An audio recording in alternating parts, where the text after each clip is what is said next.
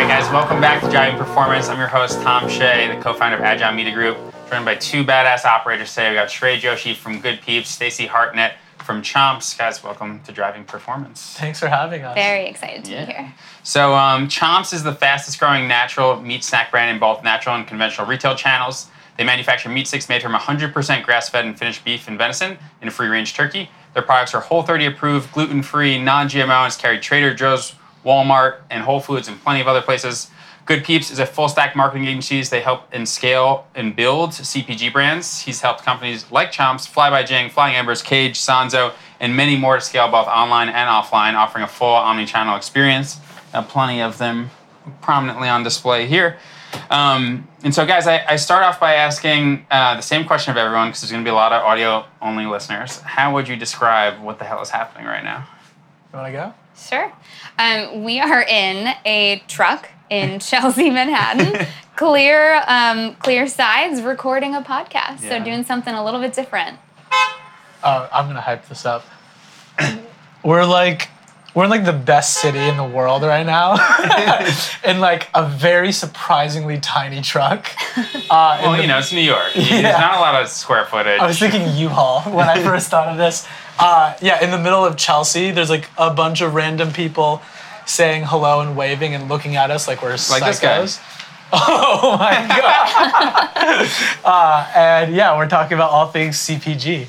Yeah, awesome. And perfectly in front of Whole Foods, where you can find Chomps, where we literally just got these Chomps, actually. But cool, guys. So next question for you. I wanted to just ask, obviously you guys work together, but how did you guys start working together? Is there a story there? How did you guys meet? Oh, I could tell this story. Yeah. Chomps was the first product I've ever bought on subscription on Amazon. This was when I was in my fitness grind, trying to lose weight. I was looking for something that wasn't shit and wanted something that tasted great. So I was going through Amazon, saw this brightly packaged product, and I was I love this. So I ended up buying a pack of the original, ended up loving them, switched over to subscription, slid into the founder's DMs on Instagram. As one does. I think Pete was had a video of him in a golf cart, with glasses on with a Chomps in his hand. And I was oh, my people. And so then he's a fitness guy, right? Fitness guy. There's exactly. a lot of those stories rooted in that. Mm-hmm. Exactly. And so I slid into his DMs. He did not respond for 2 years. And then Stacey and I met when I was at Health Aid. Mm-hmm. And we were in kind of some of those kind of growth pods where we were sharing information across businesses. Right. So then the crazy guy I am, I just slid into Stacey's DMs on the side, and I was oh my god, I love Chomps. And then from there we just have always chatted. Yeah, it was a Slack community, just reached out and wanted to connect. Just the importance of being at a small brand, growing brand. And I was always looking to connect with the people who have gone through the next step of the business and just surround yourself by the best operators out there. And then we met at Expo for the first time in person. What year is this? Last year. Yeah. Was the first Expo together? Yeah. Well, post-COVID. Right. So in person, saw each other at the Thrive breakfast. Yep.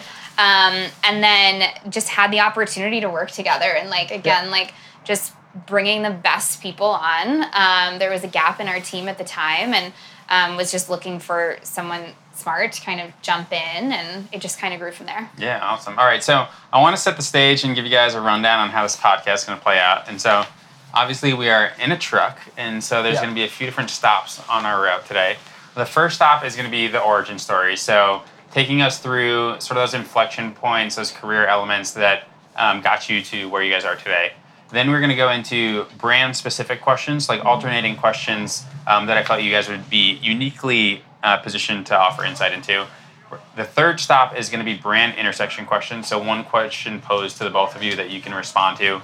And stop 4 is going to be a game we call the Hot Box, a fun tongue-in-cheek version of the hot seat. Yeah. And then stop 5 is going to be the end of our route where we'll wrap, tell people where they can learn more about you guys. Sound good? Awesome. Great. Cool. All right, so let's do stop 1, origin stories. And Stacey, I want to start with you. Mm-hmm.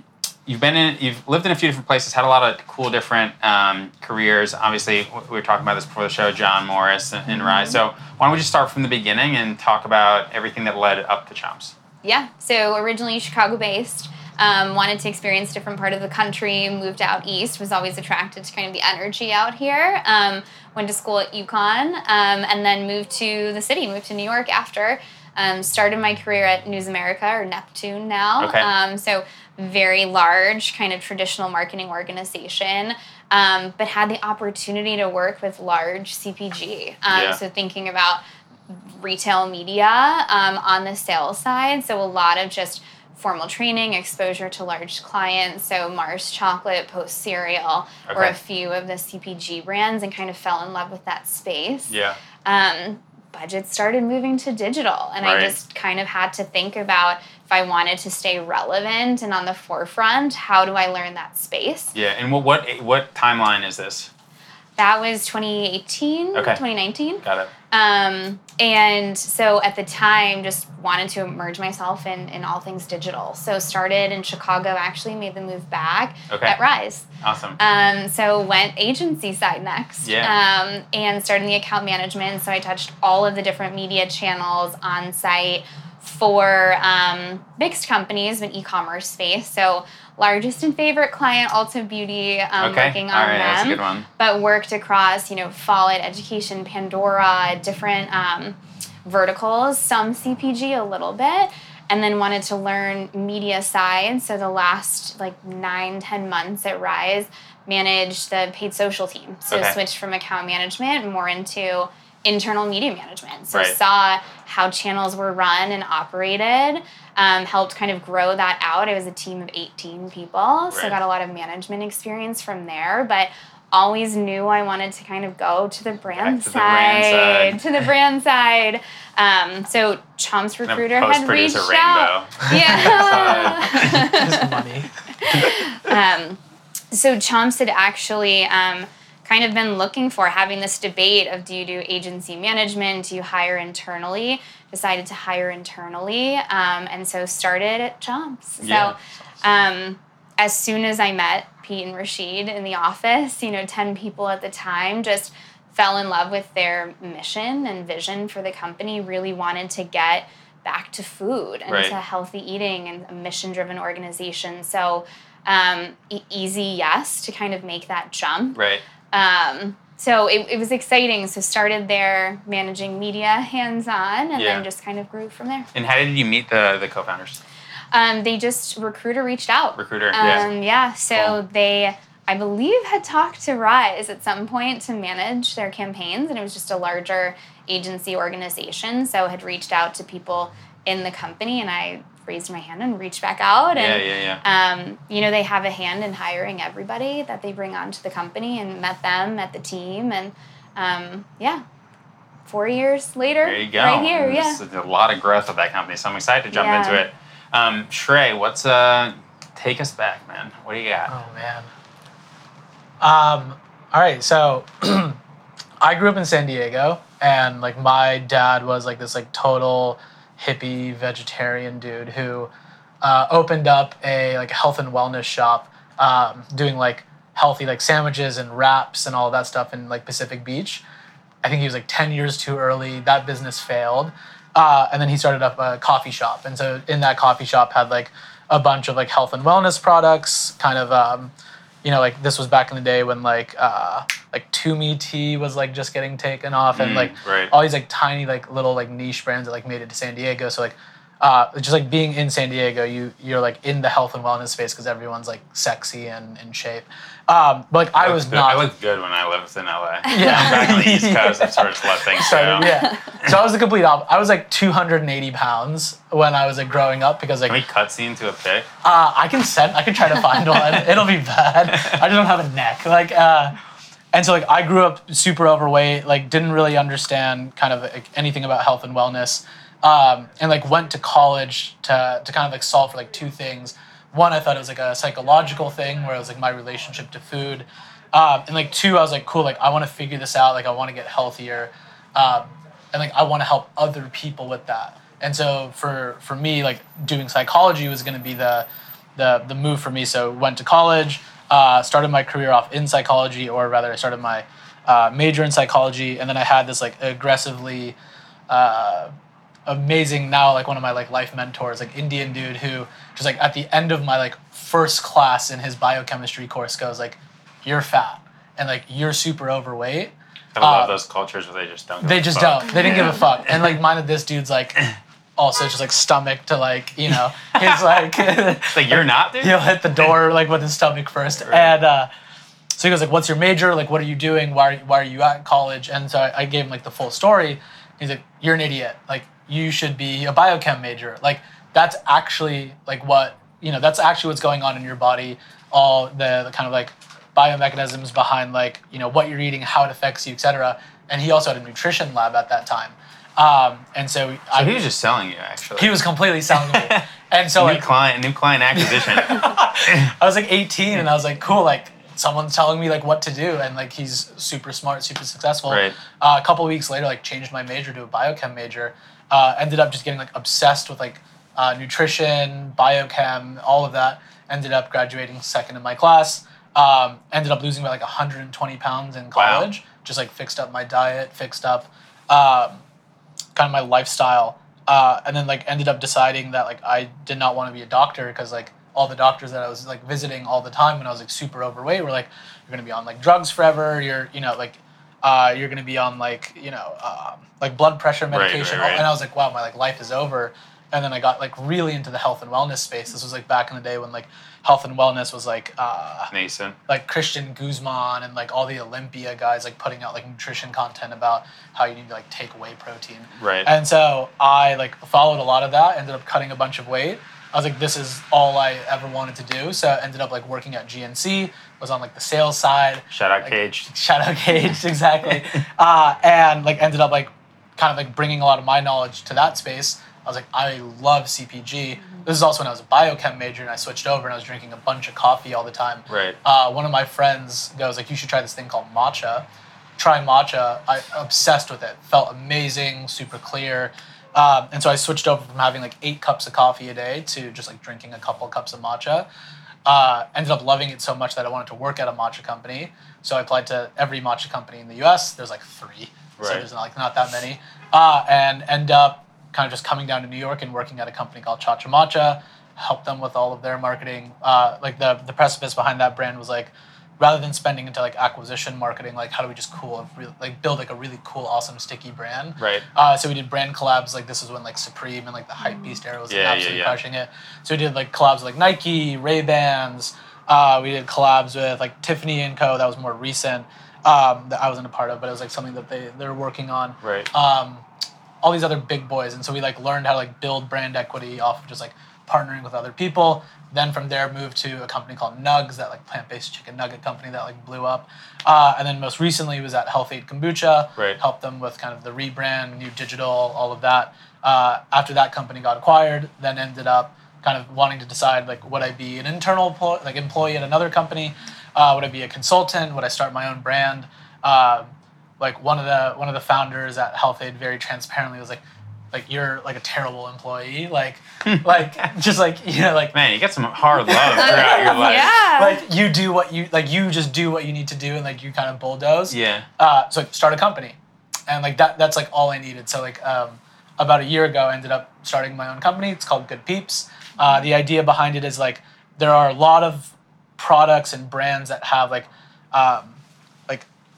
that just like taste amazing and like are great for people. Right. But they overcomplicate their marketing. Right. And then there are really great operators that like I've met through all the companies that I've worked at that are like dying from like big company kind of like overhead and like inefficiencies, right. or like at younger brands, but like they're way too creative for the companies that they're at. So it's like, cool, my life is really, really like simple from there, which is like get all of my like really talented friends, get a couple of brands that we really love, the mission, the vision, the actual product itself, and like let's help them scale both on digital and in retail. Because like, right.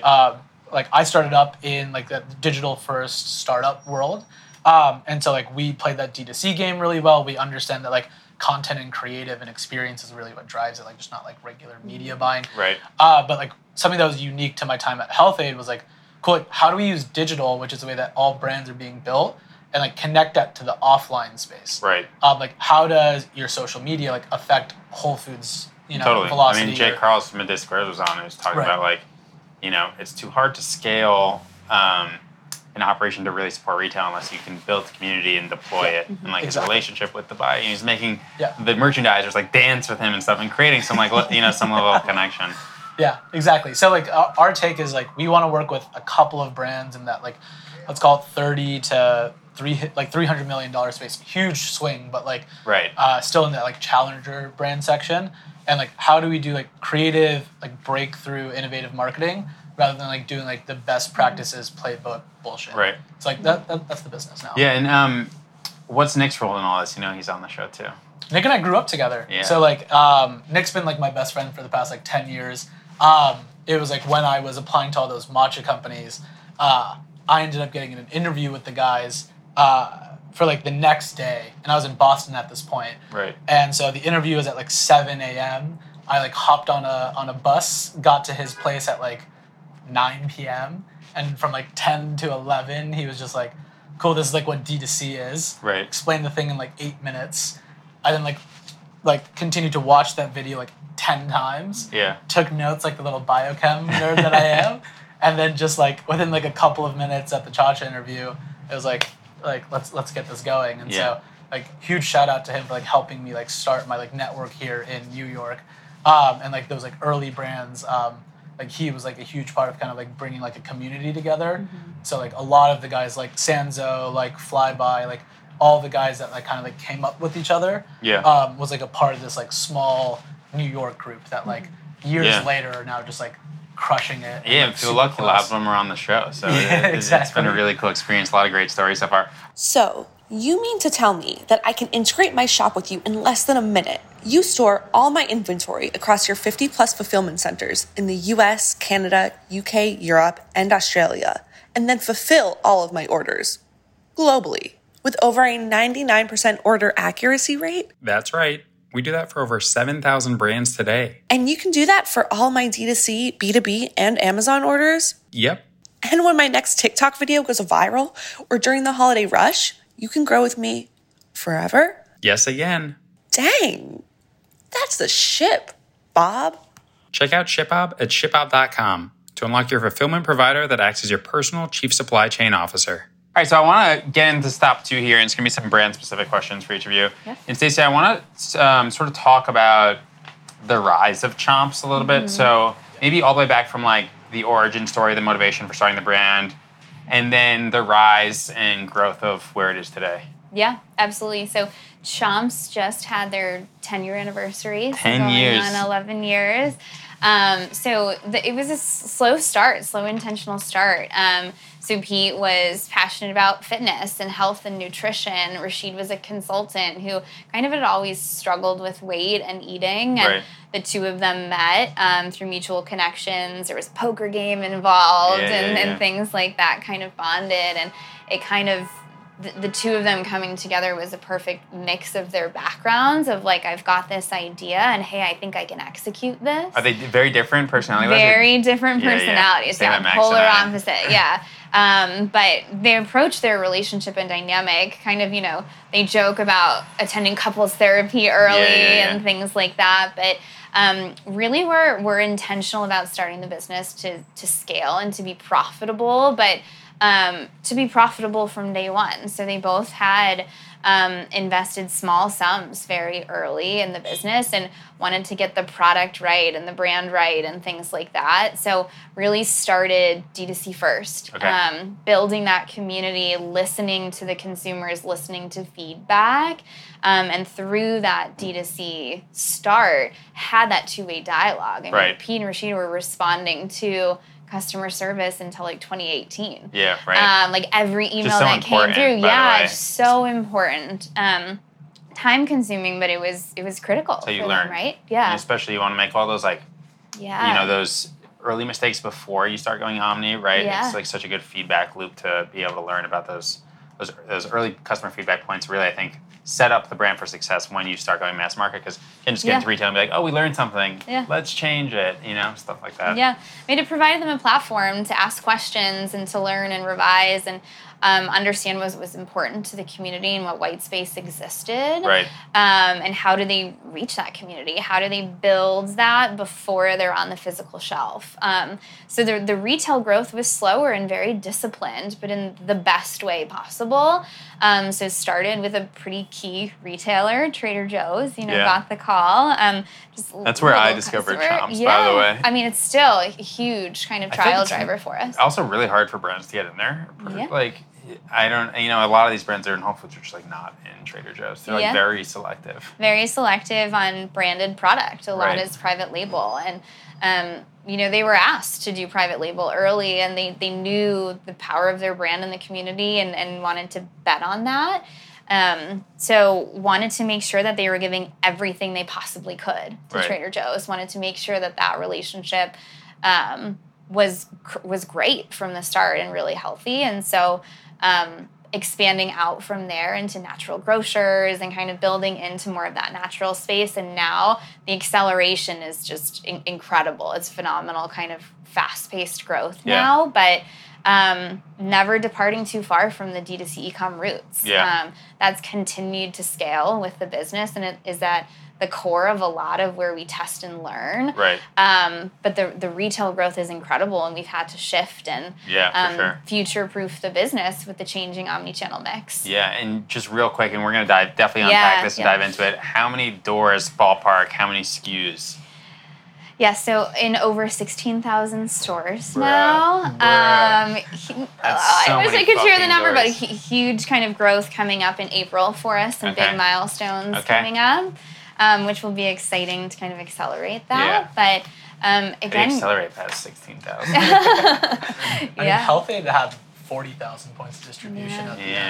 Yeah, or 40,000 unique stores. Yeah. So it's like, for you guys are so big already. It's like, you guys, like, if you guys get to 50K stores, like, that's domination. Yeah. And so straight back to you, talk about Good Peeps. Like, why is it called Good Peeps? I like that. And how would you describe what you guys do for people, for the uninitiated?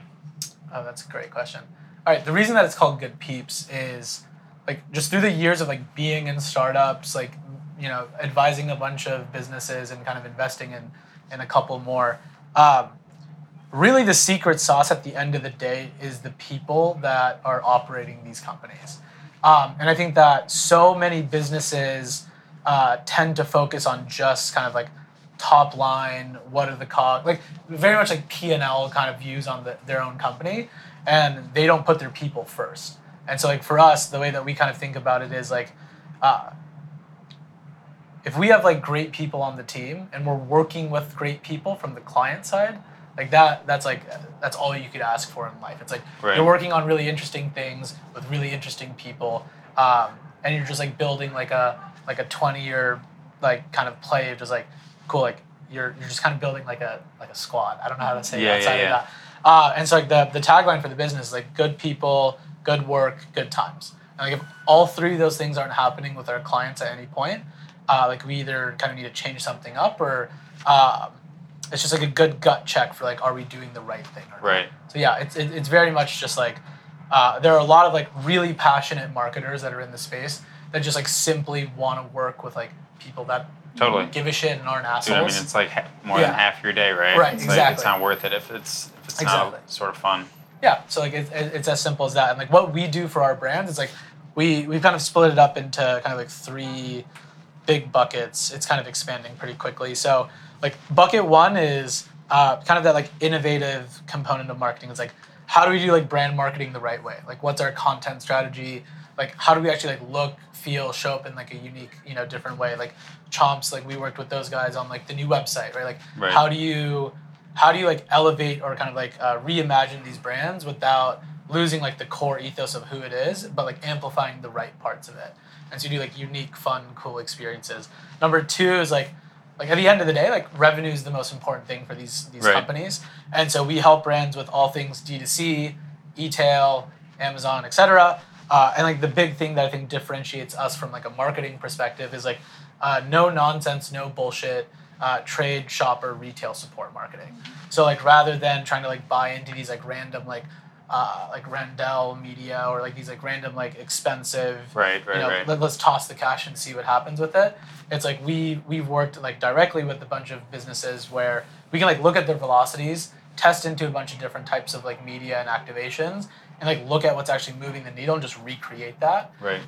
And just focus on kind of just driving velocity. So like have that be obviously like working with like awesome partners like you guys, where it's like Shout out. you literally have like hacked the mainframe and like literally just like made our targeting the easiest thing in the world, to working with like products like Visor and kind of Aisle, where like they help us with like couponing, or gift cards, or Totally. whatever have that be, or It's content a partners. team game, to be honest. Exactly, It always exactly. has been. It's so omni, or like content partners like JT, who like was here for a couple of minutes. It's like we help brands kind of like bring all of the right kind of people together, both like our team, other teams, and just like kind of like help them out with like D2C and retail. Like it really does take like a village these days to really like win in marketing, because it's just like so broad and so specialized that we kind of help bring all those people together.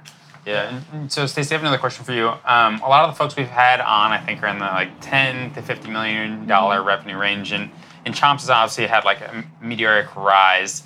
I think one thing I'm really interested in hearing about is just you've seen it through a lot of different phases. A lot of things have changed, and yet like everything about it still screams scrappy startup. The culture still feels right. Yeah. And so I just wanted to talk or hear about how the organization's been able to, and yourself, build in that culture, so that it doesn't feel like you're engaging with like some amorphous blob of a company, like with a bunch of talking heads in a corporate office. It does still feel like a startup, despite honestly definitely leaving that territory. We still think about it as a startup. I mean, even at our scale, like everything we do, we have with that scrappy kind of collaborative driven mindset. And it does start with culture and with hiring. And P and Rashid kind of defined traits of a champion from the very beginning. They were like, what made them successful to the point where they're going to hire their first full-time employee? And then how do we look for those people? And then how do we build that into even, their performance evaluation system? So it's not just what results we're driving, but it's how we're doing it all together. That's so core of what we're doing. So even if we're, for example, hiring for some classical brand training, it's like they have to show that ability to think scrappy and like to think about how we can accomplish it. That's just the way we operate and have to continue to operate.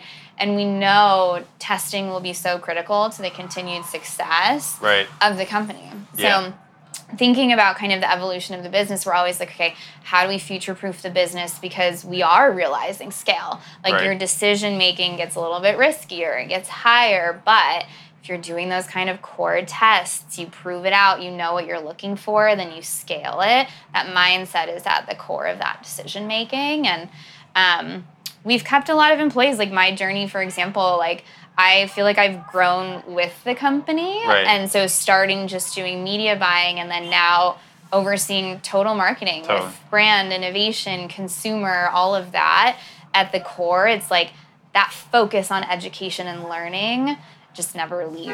Yeah, and how do you think I think a lot of people, hiring is like the most difficult thing. I think, and like honestly, it's a challenge for me. I'm sure it's a challenge for you.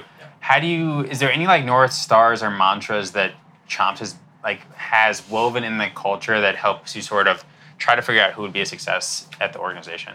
It's those traits, honestly. It's thinking about scrappy, driven, collaborator, ambassador. Like how do we tease out those qualities in the interview process? And it's tough, right? It takes longer. Like if we were just talking about like the vision for the organization and things like that. And if that stays consistent and true, then you're finding people who can also adapt, because everyone's role will grow with the growth of the company. No one's role on day one is going to be the same 6 months from now, a year from now. Yeah, look, like even without promotions. Like if you were to never change, the scope of your role will change with the growth of an organization. Yeah. We have to find that appetite and that curiosity up front. Yeah, absolutely. All right, so Shreya, so I want to kick it back to you.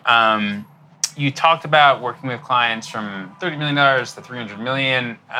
There's a wide distribution curve there. And so in working with clients on opposite sides of the spectrum, what do you like about working with each? What don't you like working with each? The pros and cons. Could you just talk us through how you think about the different opportunities that are presented to you? I think that startups do a great job of having lower egos. Like they're down to try a bunch of stuff out, fail, and like their core objective is just like how do we like move the ship in like the right direction, like in a pretty fast like pace. Right. And so like that's where, transparently, like, we could be a little bit more like innovative and creative, or like we could take bigger swings and bets because they haven't built something that they have to worry about losing. Like the thing that they're worried about is building something or trying to build something and not having impact. Right. And so they're trying to get their kind of like mission, vision, values into the world and see if people like kind of resonate with it. Whereas with bigger brands, it's like they've already established parts of the business that are really great. And so for us, it's like taking what's working and like kind of amplifying it in creative ways. So it's like smaller brands, like figuring out what people like about the business. And then with bigger brands, it's like how many people can we get to fall in love with the story that you're currently telling that's currently working. Yeah, absolutely. Yeah. And so, Stacey, I want to talk about, going back to your earlier point, you've obviously seen the business through a lot. Your roles have changed, and the company's changed fundamentally. So how do you think about the evolving need and priority of a few different categories? Acquisition marketing, brand marketing, shopper marketing. Yeah. It's constantly changing. Right. Still in our budget reviews and things like that, it's a topic of conversation, right? I think the company was born by nature D2C. I think performance marketing was at the core of that, right? I think you had to invest within ROI guidelines. It was a profitable company. We didn't take large investment from the start. So, we established those guardrails very early on. We knew when to scale, when we had room, when maybe it was a position in the company where it wasn't the right time to take a risk and invest. And so we had that really easy kind of guardrail and dialogue.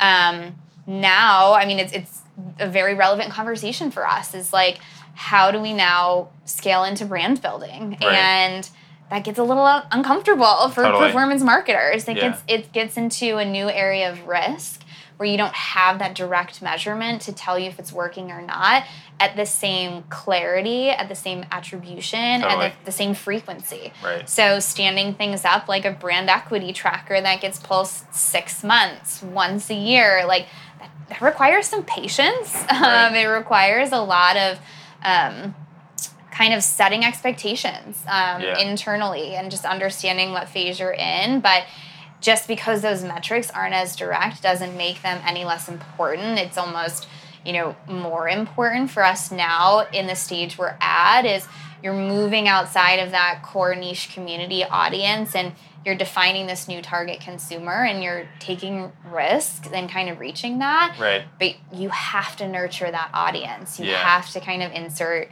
either your category or your brand or a specific SKU, whatever it may be, into the minds of the audience so that when they're ready to purchase, your brand is on that consideration set. Yeah. And what were some of those like North Star metrics when it was very focused on acquisition marketing? Was it like MER, LTV to CAC, RS, ProS? The whole e-com kind of D2C evolution, right? As everything was so granular and so segmented and all platform data and things like that. So, you were super granular in the metrics. Then with iOS and things like that, everything evolved a little bit more broadly, MER. But there's CAC, there's LTV, there's, all of those kind of core metrics that you're focused on.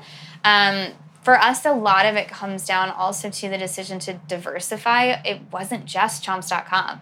Like, the decision was made really early. Like, let's sell on Amazon. Let's sell on Thrive. Like, let's lean into the convenience and the scale of these other e-commerce platforms. Was that a hard decision? I feel like people have competing takes. They do. Not controlling the data, margin erosion. So how did you think about those elements early on? Yeah, that was a decision actually even before I started. Pete and Rashid made pretty early. It seemed like a pretty easy decision for them, but I'm sure it wasn't, right? So Caitlin on our team was actually hired right before I was. Shout out Caitlin.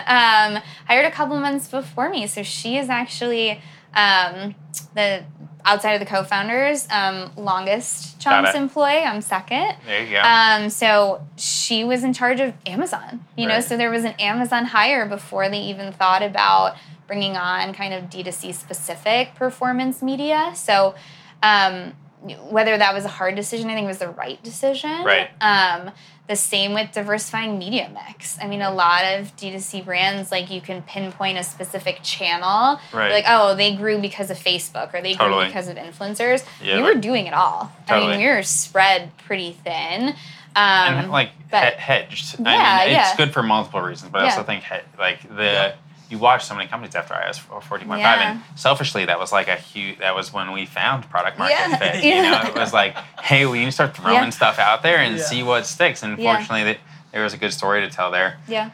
And then going back to those North Star metrics, how have they evolved as you thought of omni-channel? Like, how are you thinking about metrics differently when things are a bit less clear and more opaque, take like a lot more time as you think about, like, it's no longer one-to-one. There's like awareness, consideration, and like nurturing a marketing funnel. Yeah, I mean, I think that Omni was huge, right? I think if you think about the product and you think about truly what's driving trial, it's a single stick in store, right? And I think Trader Joe's What's the equivalent of sips on lips for Chomps? Sips on lips? Oh, that's a good one. Yeah, beverage, they say sips on lips. We need a hot tag on. Beverage, I know, liquid to lips. Sheriff's stomach is one that we use. Noms on Chomps. Yeah. All right, we'll revisit that. Okay, we're gonna come back to that. Yeah. We're gonna come back to that. We're just hiring out for a copywriter. This is gonna be the first assignment. Outsource for specialties. But no, I think Omni became huge, right? Trial and trade up. It's how do you continue to think about the impact of digital advertising on in-store, and then also just building out sophistication within your shopper programs, within the retail conversations and networks. So, like, our relationship with the sales team has continued to evolve and grow. We brought on a VP of Insights, Consumer and Strategy. So how do you continue to tie those two things together? Profit contribution, like at the wholesale level, at the e-commerce level, at the customer level is really important. And again, just balancing that brand investment. So you're not burdening a specific customer with media spend. You know what the appetite is for investment, like where in the P&L can marketing be kind of absorbed. Just being really clear and upfront about, like, it's not going to be that immediate ROI, but it'll pay out. Yeah. It's so hard to make those bets, right? Because it's like, hey, we know this works for 90 days. Yeah. There's a lot of noise in media mix modeling that might, Well, it's when can you turn it on, right? Like, when can you afford to kind of start that flywheel? Right. How do you operate? Do you like operate under 80-20 rule, or it's, like 20% experimental, or? Yes and no. I think we've kind of approached it a little bit more like base build test. So it's similar mix, right? Kind of what's your base kind of core spend that's absolutely critical. What's going to be your build of, like, these are proven tactics, but there's scale opportunity here. Right. And then what's truly new and incremental. Got it. And then throughout the year, how does your build turn into your base? How does your test turn into your build? So it's a little bit, it's still leaning into that test and learn methodology, but a little bit more with the scale in mind. Got it. Okay, Shrey, I want to kick it back to you. Something I think is really interesting about your business is sort of like capacity constraints. Since, like, Doris Dev was just on, Nick was on, and whether, like, despite not being a venture capitalist by trade, you're sort of forced into that position where you have limited time, you have limited bandwidth, and when a brand approaches you or you approach a brand, you're making a bet as to, like, really believing in the mission, believing in the operators that are behind it. So I'm curious, like, how do you think about qualification in the context of selecting who you work with? Like, we do this we do this with every single brand that we onboard, which is, like, we just literally send it to everybody on the team, and it's like, do you like that? Like, is the product good? Like, at the end of the day, we're selling a food and beverage product. Like, and I think people tend to like over romanticize their products because of like the adaptogens or the mushrooms that they put in there or whatever. And like when you actually like have it, it just tastes like shit. And like people just at the end of the day won't buy something that doesn't taste. Yeah, products like a baseline. Yeah, so that's first. 2, we do like a pretty aggressive audit. So like my old boss at Health Aid, Gary, who's the CFO, he's now the CFO at True Classic Teas, like the most successful D2C brand probably to launch in the past couple of years. He like absolutely kicked my ass when it came to like all things like P&L management. And so we do like a really in-depth kind of, take a look at just like, okay, is there actual scale to this business? Like, cool, if we go and like drop 10 million into marketing, like, are these guys burning, or like fundamentally can these guys like have a scalable business? And then like lastly, like as like smart as I would like to sound, it's just like, it's kind of like a gut reaction. It's like, just like, do your friends like the brand, and like, do you sign up for their mission, their vision, their values, and the people that are operating it? Like, so much of startups is just like placing a bet on like the jockey, the CEO. Right. And so like seeing, kind of like their vision for the business or their track record. Mm-hmm. And for later stage businesses, it's more like they've kind of been proven in the market. It's more like with their resources, can we realistically get to the place that they're trying to get to? Yeah. And with those bigger companies, do they also allow us the creative freedom to do the fun stuff that we want to do? Yeah, for sure. And interested from my perspective too, like when you talk about it, the difference between the founder and the operators, like how deep do you need to go in understanding like, okay, who am I actually going to be working with on a day-to-day? Yeah. And are these people going to support that vision of the founder? Is there conflict there? Is there alignment? Yeah. Yeah, absolutely. Yeah. I mean, the thing that you always end up realizing is like, no matter what stage of the business they're at, the founder like sets the culture. Mm-hmm. Right. Like no matter what is said at the end of the day, like these businesses are those founders' childs, and like how they operate in the business will kind of trickle down to the rest of the people. So like, yeah, we no matter what, spend time getting to know the founder, how big, how small, have it be. But yeah, I think you called it out perfectly. Like you and I kicked it off like so quick, and I was like, cool, I'm working with Stacy. Like this is gonna be fun. Yeah. And so like Stacy's like the perfect example of like when we started to ask her about the business, it was just like she knew exactly what was going on. Like here's margin, here are like targets, here are goals, like here's what success like actually like looks like for us. Yeah. And like oftentimes like you'll see like other operators or people that we like work with where it's like other people that we kind of like go and like do that audit process with where we ask them what success looks like, and like the founder doesn't know what success looks like, the operators don't know what success looks like, and it's like blind leading the blind. Like we're looking for like to partner with people that like just like know what a win looks like. Either because they've experienced it or they have like a clear vision for it. Yeah. Over 7,000 customers like Pet Lab, Chamberlain Coffee, Hero Cosmetics, Spikeball, Dossier, TB12, Pit Viper, 100 Thieves. Tens of millions of packages shipped every year. 50 plus fulfillment centers across the US, Canada, UK, Europe, and Australia. An app store with 50 plus integrations like Shopify, Amazon, NetSuite, and many more. Managed inventory distribution, D2C and B2B fulfillment capabilities. 99.96% of orders shipping on time. 99.95% order accuracy rate. Yep, we're talking about ShipHop again. We know picking a fulfillment partner or 3PL is not easy. And equally importantly, we know you never want to have to move or pick another one. That's why we partnered with ShipHop. From 0 to 100 million in sales, ShipHop has you covered. Stop 3 on our route is brand intersection questions. So I'm going to ask some questions that were designed sort of at the intersection of what both of you do. So it's going to be one question asked of each of you for both of you to respond based on your perspective. And the first one is a fun one. Can you talk about working together? So, I mean, I saw the website. Give it a sec. They don't want to hear the truth. So I saw the website. I mean, that was incredibly well done. So why don't you guys talk about just how that stuff all came together?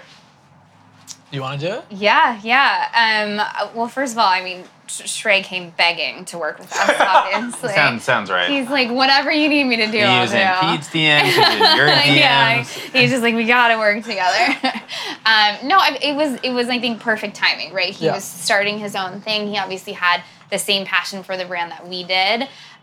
We were, we had a gap on our team. I think we had opportunity to kind of bring on some bandwidth, and Pete was always kind of challenging me to think about, again, like, how do you think about not just a team of full-time employees, but how do you bring on consultants? Like, how do you think about the gaps in our business and how do you fill those? So it really was like I defaulted to formality and an SOW and a scope of work, and Trey's like, what do you need help with right now? Like, let's go month to month, whatever you need it to be. He's like, it's fine, we'll figure this out. And so it really kind of went from there, the website project being the first one, where we just had some change in the team and needed someone to come in. And he had worked with our partner before. He had kind of gone through that. And again, thinking about someone who had big picture in mind, but also the executional expertise to jump into a project like that. And then it's just continued to evolve from there. Is like, what is the need on the team? What are the biggest challenges we're facing? Like, what are the things that I'm not good at that he can help come in and help solve? And it's a very, I think, mutually beneficial relationship. What also, was it like working with Chomps? Oh, great. Like, the best thing is, Stacy reaches out to me, and I think it was like right after the last expo, our ending convo was, she goes, oh my God, you make me feel like we're not doing enough. Is that what I said? Sounds right. And then like 3 months later, she's like, oh, hey, like, let's chat. And so we ended up chatting. Like, they were going through the website. I saw like the first version of it. I like verbatim said, this looks like shit. And I was like, I know what this needs to be just because I'm a consumer of the product. I know the brand. And then after like 2 years, I like look in my Instagram DMs. It says Pete Maldonado. And then he responds to me 2 years later going, I have a few of those. Yeah, I heard you're chatting with Stacy next week. Like, let's get it going or something like that. And so like that was all it is. It's just like, I love the product. Like, like we worked with each other through that kind of like smaller like group that was like chatting through Amazon.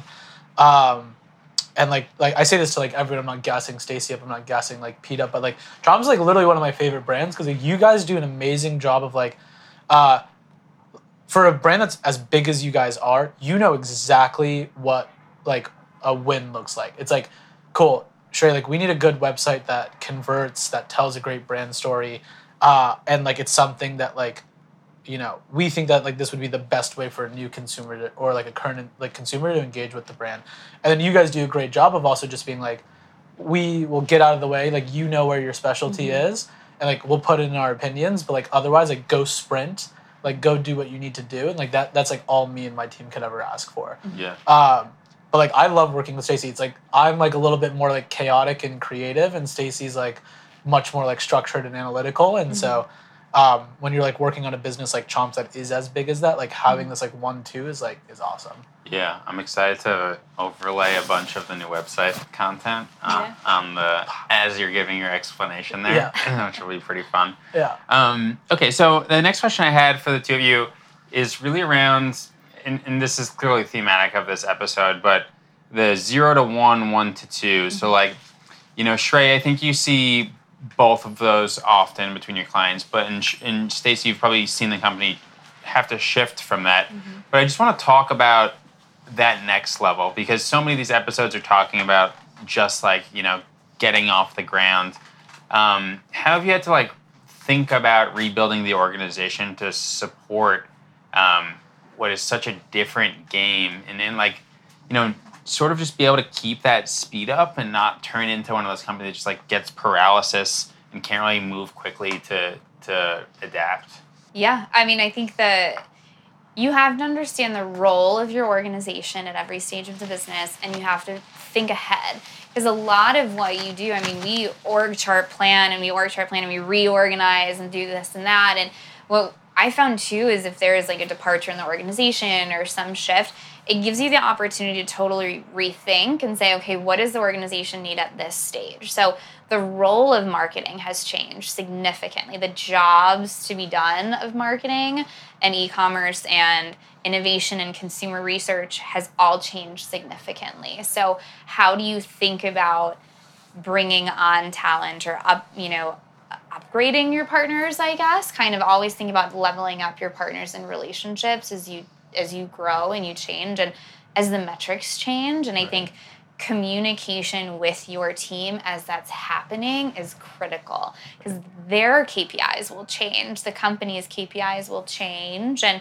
I think with the growth of every new partner, every new addition to the team, it's going to require a lot of communication that didn't necessarily exist before, new processes, kind of you have to recraft kind of where people have ownership. Right. And then, again, continue to just enable them to do what they do best because that's why they're there. Yeah. And quickly on that, how has your thoughts or like strategy shifted as you've now started to move more towards retail? Because the company does have its roots in like digitally native subscription. Yeah. And a lot of what makes Chomps, the beautiful website, all this self-education, you get to the shelf and that's not at your fingertips anymore. The product has to stand alone. Yeah. So how do you think about the challenges and repositions, not from like a team and strategy perspective, but like the marketing elements of moving more omni than you have been traditionally? I mean, I'll just start by saying that the website changed it changed what the goal of the website was. Like it was no longer just to solely convert. It was no longer just about subscription. I mean, we created a platform to communicate, to build up our community, to showcase champions, to support the blogs and education and kind of mission-driven part of the organization. So even something as simple as a website where it used to be totally D2C conversion-based, the scope of that now changed with Omni. So every touch point, including digital, needed to change. But I don't want to, overlook how important everything else is. So as we think about the omni-channel growth, that kind of, like I mentioned, the job of marketing changes significantly. Like you're finding your broader consumer. You're actually trying to get the physical person in store. And for Chomps, like our first job is even inserting and educating on the category. Like if you think about our product, like we don't have the best reputation in meat stick thanks to, some Slim Jims and Jack Links of the world. So we are bringing a totally incremental buyer to the category.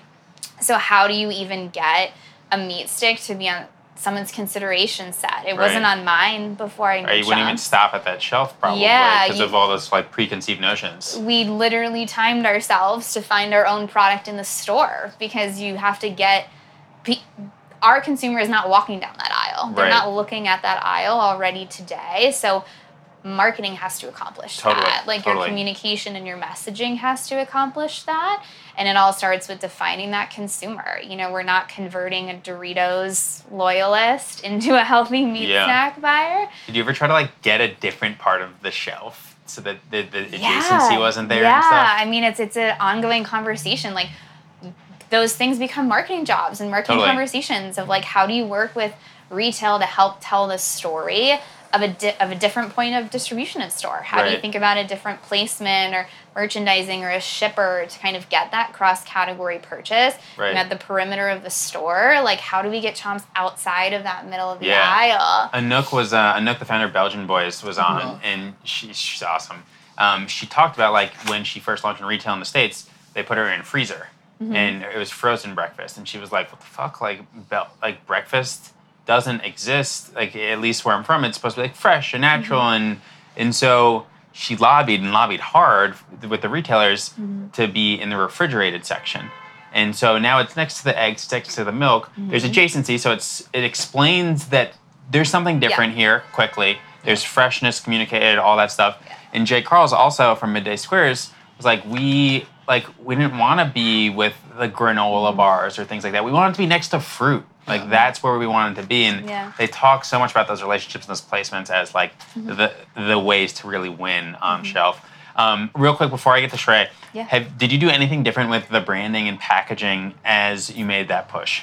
So there's still renovation, I think, happening Okay. within that. I mean, the biggest change, kind of success point, is the packaging you see today. So this refresh to just how you think about the bright, bold colors Right, the bounce on the shelf, yeah. Yeah, and just think about the category, totally reframed the brand and the product. So it's got to be 3 years ago now, maybe.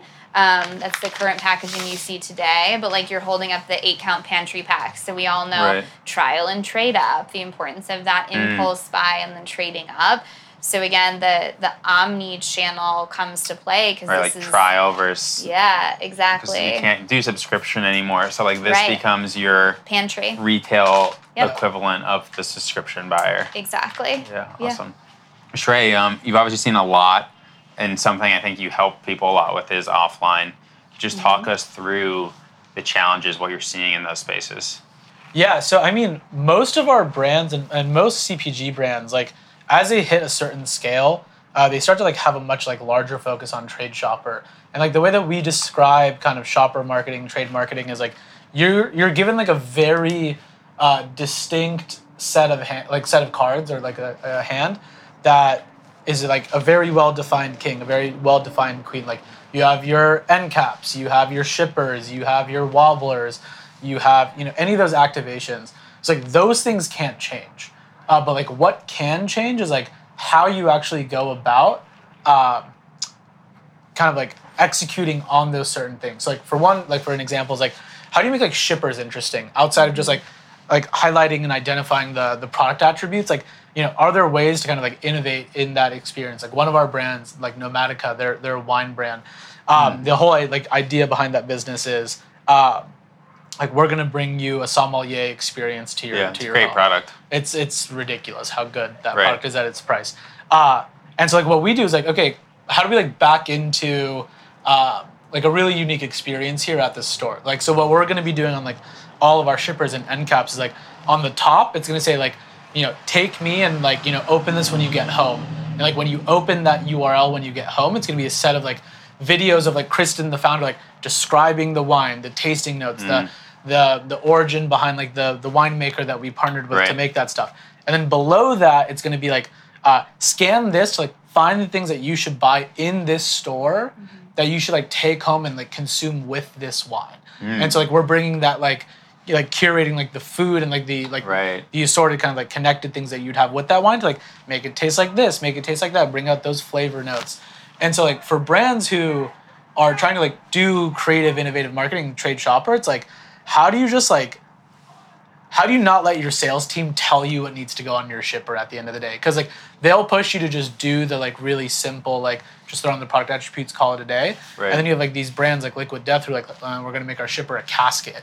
Dude. And like Yeah. more brands need to be doing things like that to actually like break through because Did you see their retail thing? And now it covers half the can, being like it's like not safe for work or whatever. it's amazing. Like so that it covers everything except Liquid Death. Yeah. But it's like you must be But you wanna pull over it. whatever. It's that you want to pull it down or good. grab it Exactly. and stuff. Yeah. So it's like we have like the physical experience that is like what we do there, and then the digital experience. But I think that brands like get lost because their investors or their advisors or whatever, as you kind of scale the brand from let's call it like 0 to 1, Right. You validate the business and the product that it's marketing.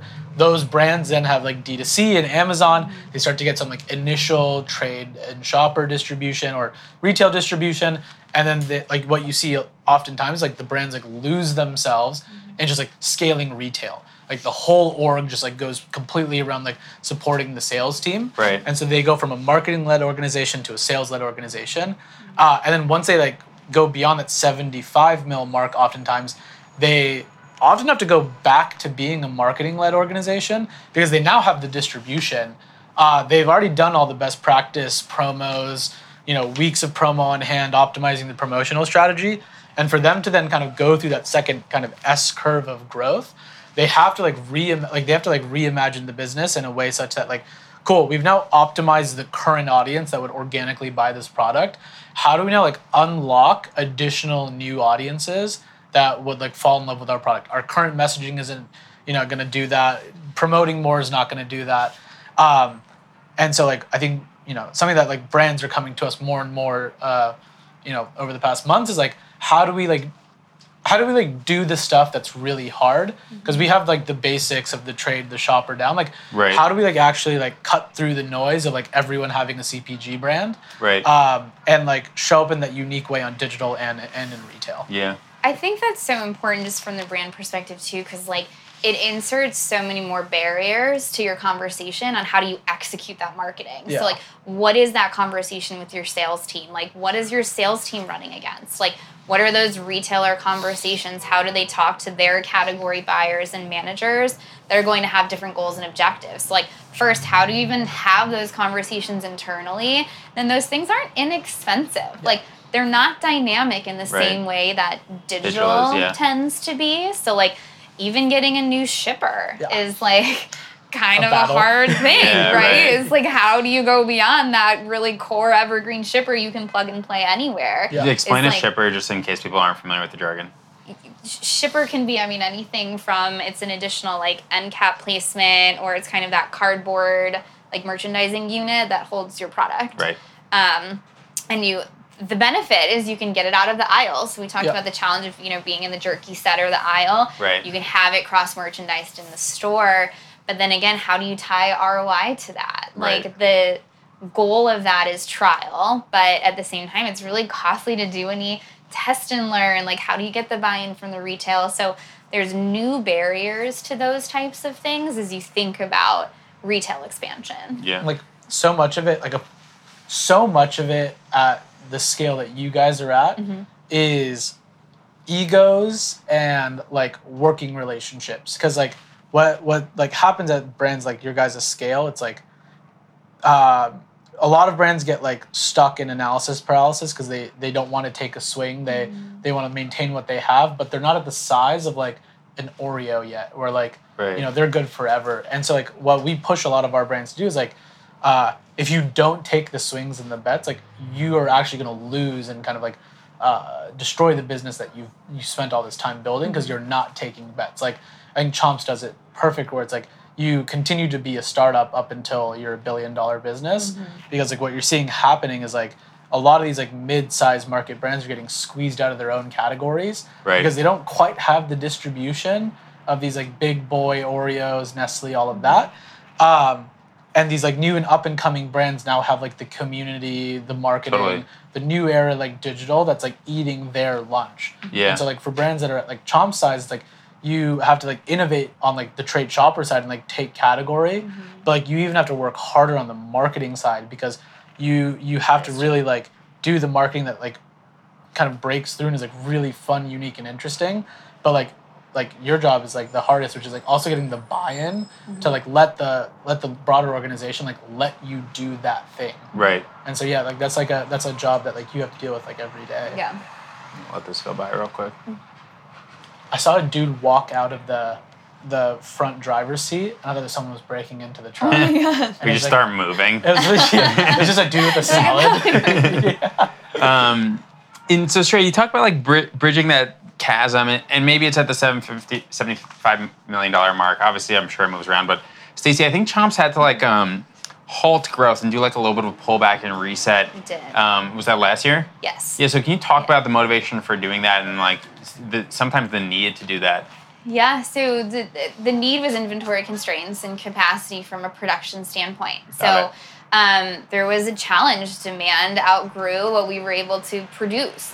Every stick we made went off the line and went somewhere immediately. So there was good problems to have. But it forced conversation, I think, internally to say, like, what is our prioritization? We went into an inventory prioritization mode. And we can always come back and sell to D2C. Amazon will never kick us off, but we cannot lose that tag on shelf. And we had a lot of really exciting opportunities and test retailers that we needed to go into. Like, you can't delay that a year and a half based on reset schedules on the shelf. So it was tough conversations, but very real conversations that forced everyone to take a step outside of their function and understand what was critical for the growth of the business. Right. So that started at my level. Like, I was just e-commerce at the time and was being asked to shut down everything we built, and it was heartbreaking. And you build this team that's high growth, and outside of inventory could continue to kind of go and go. Totally. But had to understand the business, and it was actually like a huge learning for us to understand that and kind of look through and talk to the other teams, and it forced better collaboration and dialogue. And then just as a team, marketing and e-commerce, like, really challenged us to think about, okay, we sprinted up until this point. We were spread so thin. Like, what is this foundation that we built? Where can we repair? Like, where can we invest in building a new website? Like, how do we audit our own programs? Like, challenge every decision we'd made up until that point and do that foundational work so that when the flip switched back, we were ready to accelerate, and like really exciting Q1 results. Like, we're outpacing that kind of rebound that we thought we could have because we were able to realign team to prioritization. And then now that we're back, it's like the momentum was never really lost. So awesome. I'm sure a deep breath and some time to actually think also. Yes. Was probably pretty nice. It was a little bit of a luxury. We weren't bored. I'll tell you that. But I'm curious how you guys think about SKU expansion and growth and the need for it. And I've heard like there's so many different ways to think about it, right? You look at Athletic Greens, one product, and like that's it, right? But at the same time, I've also heard people like the need to have multiple SKUs and expand their presence on the shelf. And sometimes retailers even want that, and they want, something that's clearly doing well for brands to lean into it. So do you guys have any philosophies that at Chomps or otherwise that guide SKU growth? Yeah, I mean, I think you look at our portfolio, I think it shows you we've been disciplined in that growth and kind of that innovation within the product. So we continue to look at and evaluate white space for the existing product format we're in. And then we did go through the exercise of what's that 3 to 5 year vision? Like, what is that strategic roadmap of when and where do we innovate? Also on shelf, like, what does the SKU rationalization look like? We did a turf analysis. Like, when does it stop being incremental, like new flavors? When does it stop being incremental? Exactly. So proteins, flavors, kind of different pack sizes and different types and things like that is all work that we continue to do. And at this stage of the company, we have that roadmap laid out that we're always really evaluating against within that innovation and growth strategy. Awesome. What about you, Shrey? Yeah, we look at it in two lenses. It's like, one, it's the buyer's side, and then two, it's the consumer side. Like, from the buyer side, it's build and block, right? Like, you have an incentive to get as many points of distribution as you can because you'll look the best on shelf, and you're most likely to have the kind of ethos of the brand that exists. All right, that's the winning one. That's the right. And then the other part of it is like it's a game that everyone plays, but it's like you also want to make sure that there's as little room for your competition to show up on the shelf next to you. Right. And so like for one of the brands that I used to work at, like a health aid, like kombucha was like as much as like everyone sees it as like hippie yoga vegans, like it's a very cutthroat business because like our incentive was to get as many SKUs as we possibly can and own that shelf. And like we would launch innovation just to make sure that like other people wouldn't get the chance, or maybe less of a chance to show up on shelf. And then from a consumer side, like at the end of the day, like you don't just want one product forever, unless it's like a health product or like a traditional supplement. Like a traditional supplement, like sure you can take AG1 for the rest of your life. It's just that's what it is. You rip a shot of it in the morning, but like you want to make sure that you maintain kind of either like fridge space or shelf space, and like you could go about that by either having like a product that has like a great consumption frequency that you could just blindly take, or like you have a product that's like really great, and like whenever I'm bored of another flavor, like I just want to switch it up. Like, at the end of the day, like these two products are like my top two that I always consume. It's like, but I'll go through like seasons where like a couple of weeks, all I want is like the original beef. Right. And then like you could not force me to have another one, and I'll have like jalapeno for the next couple of weeks. And so it's like I love Chomps, but like my palate just like people go through phases. Exactly. Yeah, exactly. Well, and it's who in the household is consuming the product as well. Yeah. So what's the flavor profiles? Like you said, like what's the share of the pantry? Yeah. Like how often are people ordering? That's where D2C data comes in, right? Like what flavor combinations and things like that are people getting? And then how do you maximize that space on the shelf? Yeah. What do you guys think the biggest mistake people can make in the context of emerging food and beverage startups are? I'm going to answer this. Question, yeah. Okay. Overly innovate in the start. Yeah. Like you see a bunch of brands now come out with like 6 hero SKUs. Right. And like most consumers don't even know who you are, one, and number two, like what your products are. And so you run into this like confusing game of like trying to market 6 products at once, and the consumer's like, I have no clue what's going on. Like start with one product, like gain product market fit, then kind of expand your set from there. And like I think the other thing that like a lot of emerging brands do is like, since so much of startup is like blind leading the blind, like people listen, and it was like slightly savage to say, but like a lot of people like listen to their friends and other founders Such a good that are completely lying to one another. Like it's CPG Twitter circle jerk. Exactly. And we'll bleep that out. But like Yeah. sometimes people need there's not enough tough love going on. And like I think I put it up to you the other day. It was like the people who just blindly gas you up, like find the people who maybe put you in an uncomfortable position with the feedback they give you, and keep those people as close to the hip as possible, because those are the ones that actually care. Yeah, exactly. And like so much of CPG is blind leading the blind, and like monkey see, monkey do.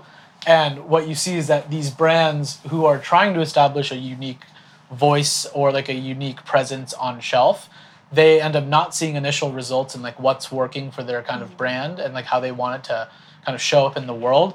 And rather than trying to figure out a different way of telling the same story, they just go and copycat the other brands that do have wins on social, on shelf. And like, everyone then becomes a meme company, or everyone becomes a founder-led brand, where it's like, what you really need to be doing is like figuring out how your story comes to life. And like that just really often comes down to like you trying to tell that story 1,000 different ways, and like you'll end up finding like 1 or 2 winners. So it's like it's like staying true to who you are when shit gets really tough and things aren't working out, because oftentimes they won't. Yeah. What's your perspective? Yeah, I think the copy paste, right? I think the blindly taking, the best practice of what's happening out there and just looking like the content or looking like the other brands, like trying to just find that and fit in. Nothing authentic about it. Yeah. I think it's easy to do. Like it's easy to be like, okay, these are the top partners in the space. Let's use them. Let's do this. Here's the shot.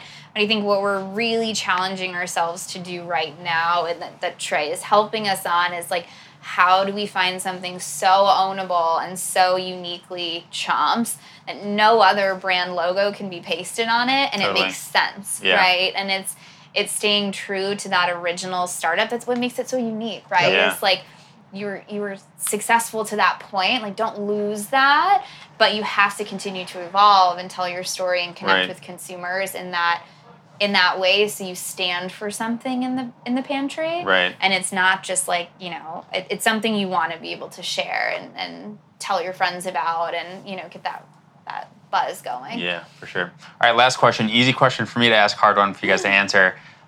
What is your respective hopes for Chomps and Good Peeps in where they'll be, let's say, 5 or so years from now? You can go first. We're building, and like I truly just I'm calling my shot right now. We're building the BCG of CPG, and like what I want Good Peeps to be in a couple of years is kind of like 3 foundations. One, we want to have a seat at the table at the brands that we're building, and so like we're launching and kind of building our own fund right now, and so like we want to be able to invest in the brands that we work on, because we have the most vested interest in making sure that they win. And so like the marketing is what differentiates it. So like, let's go take a bet with, the brands that we work with. 2, we're building like a retail business from both like a marketing support perspective as well as a brokerage service.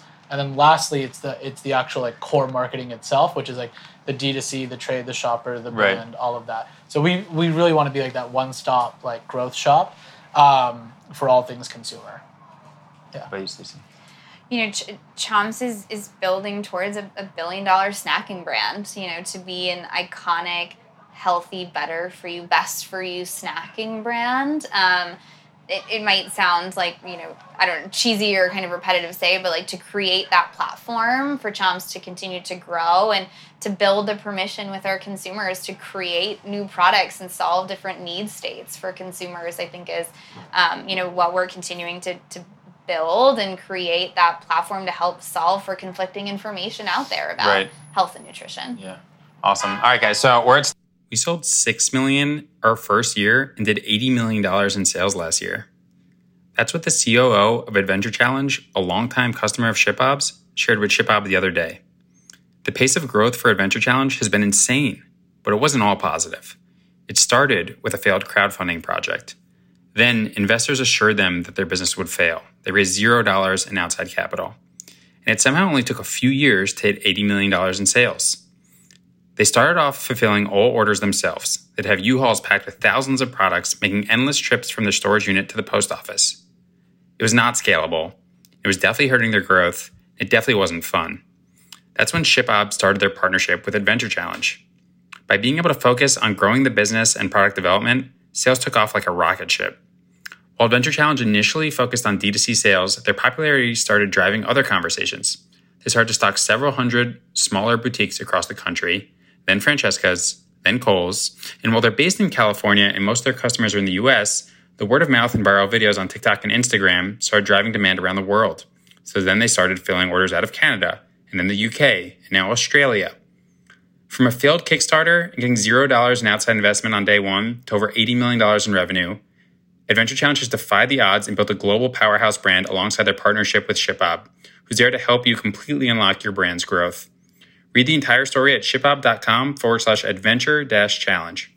Top four here. It's a segment we like to call the Hot Box, a tongue-in-cheek version of the Hot Seat. So I'm going to ask you guys a few this or that questions. The objective is that you guys answer sort of without thinking the A or B of the situation that you identify most with. So I'll have Stacey answer first. Trey, you're going to answer second for all these, all right? Okay. You guys ready for the Hot Box? Do it. All right. So is he. Yeah. All right. Jazz up. Cold plunge or hot tub? Hot tub. Cold plunge. Beach house or ski house? Beach. Beach. Coffee or tea? Coffee. Coffee. Sunrise, sunset? Sunset. Didn't you just say matcha I know, changed your right? life, and now you're back to 8 cups of coffee a day? Yeah, you start a company. All right. Yeah. The sunrise or sunset? Sunset. Sunrise. DTC or D2C? TC. D to C. I don't know. It's like it's Tuh. like in You have to between. pick letter or Non-committal. number. I'll do the letter. Okay. Neat or messy? Neat. Depends on the day of the week. Corgi or golden retriever? Golden retriever. I don't know what a corgi looks like, so golden retriever. What do you mean? It's the right answer. It's the right answer. It's the short, little stubby legs, and they got a big booty. Little hot dog. Oh, golden retriever. Yeah. Winter or summer? Summer. Summer. Tennis or golf? Golf. I win. Tennis. Pineapple pizza or candy corn? Pineapple pizza. Neither. You have to pick one. That's not how this game Pineapple works. pizza, remove the pineapple. Live music or DJ? Live. DJ. Live in space or live underwater? Ooh.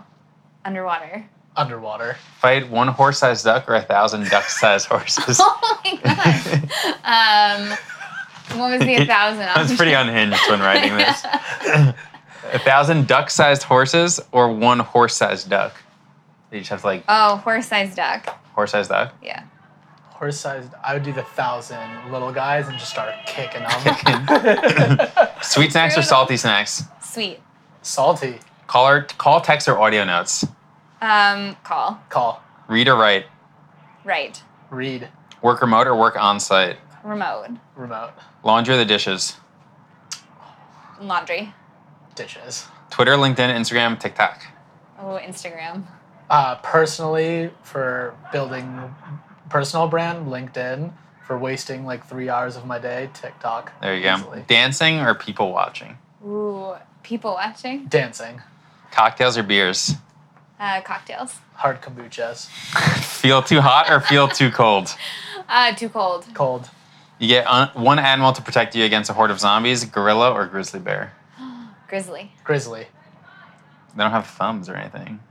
Yeah, they got Yeah, fair. Wolverine. claws. Give up bread or give up cheese? Ooh, cheese. Bread. Air guitar or air drums? Drums. Guitar. Board games or video games? Board. Video. $50 on red or black? Ooh, red. Black.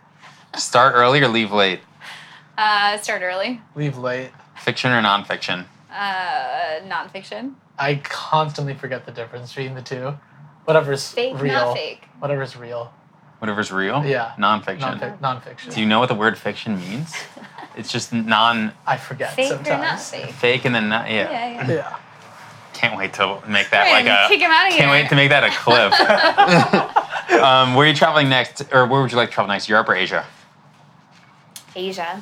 Asia. Rich and famous or rich and anonymous? Rich and anonymous. Famous.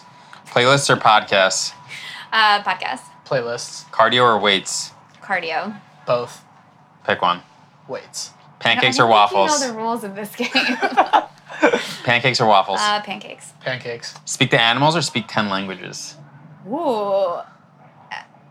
Animals. Animals, and then start a digital service that lets you talk to your dogs. That's.